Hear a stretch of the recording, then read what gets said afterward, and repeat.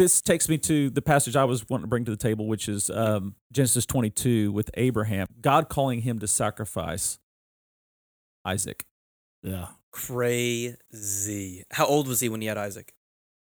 I don't recall. I think he was like 100 years Pretty old. Yeah. Yeah. I think he was 100 Yeah, he years was old. Sarah was way past childbirth. Yeah, she She was 90. Yeah, 90. Oh, he had to Right. wait There you go. 100 years. She laughed when she heard she was going to be pregnant, as we talked Yeah. today. That's right. Chase brought that story last week. Mhm. So, when we get to this issue of are we good? No, we're not. But man, Abraham, with all his weaknesses and stuff, he obeyed God and was willing to go put his son on the altar. The book of Hebrews gives us insight Yes. onto this and says the reason why he put his son on the altar and pulled that knife up and was ready to kill him was because he believed that God would raise him from the dead. Yes. He did not think God was going to stop him. No, He thought, I'm going to kill my son, but I know, Lord, you promised that this son is going to be, my descendant. He's going to have, I'm going to have enough children as stars in the sky, and you're going to bring him back. Yeah.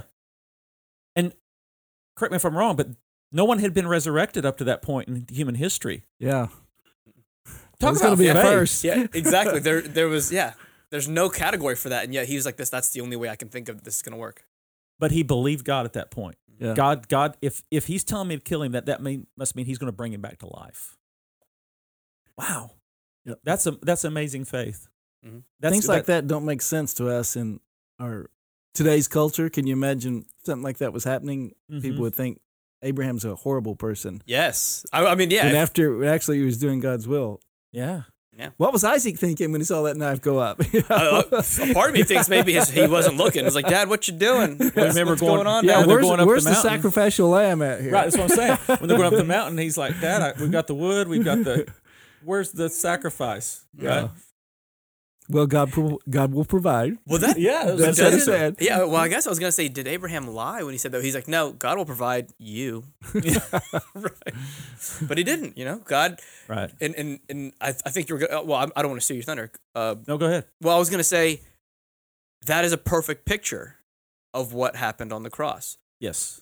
I don't need to be Isaac being sacrificed Mhm. for the law that God has demanded of me. Instead, at the last minute, he takes me away from the cross, which should have been my punishment, my due punishment, Mhm. and he replaces it with the ram that was stuck. But in this case, it wasn't the ram; it's Jesus, his own son. Yes. He sacrificed his own son on the cross so that justice could be done, because God is a God of justice. Yeah. But mercy could be done, and that I don't have to pay for my sins. He does Yes, on that's my grace. behalf. And he did it for the joy that was set before him. It wasn't that Jesus was fighting God the Father the whole time. It was preordained within the Trinity that this was always going to be what was going to bring God the most glory and bring us the most joy Yes. in finding our salvation and our newness of life in Christ on the cross. So God, there's just so many applications out of this story. Mhm. One of which, and that's beautifully said, Rick. One of which is God. Out of that story, we need to be all. What do we love most on this earth that is not the Lord Himself, and are we willing to give that up? So it's a test of our. And He was tested. It says that He was testing him. So That is good. that's a test for us. Because here's the thing: this shows that we're all sinners. I think we all have things before God in our lives. Mm-hmm. All of us have things we love more than God in this life. And anytime we love God, it's in response to Him loving us. And we are loving Him so imperfectly while He's loving us perfectly. Mhm. But the greatest application of this story is what you just said.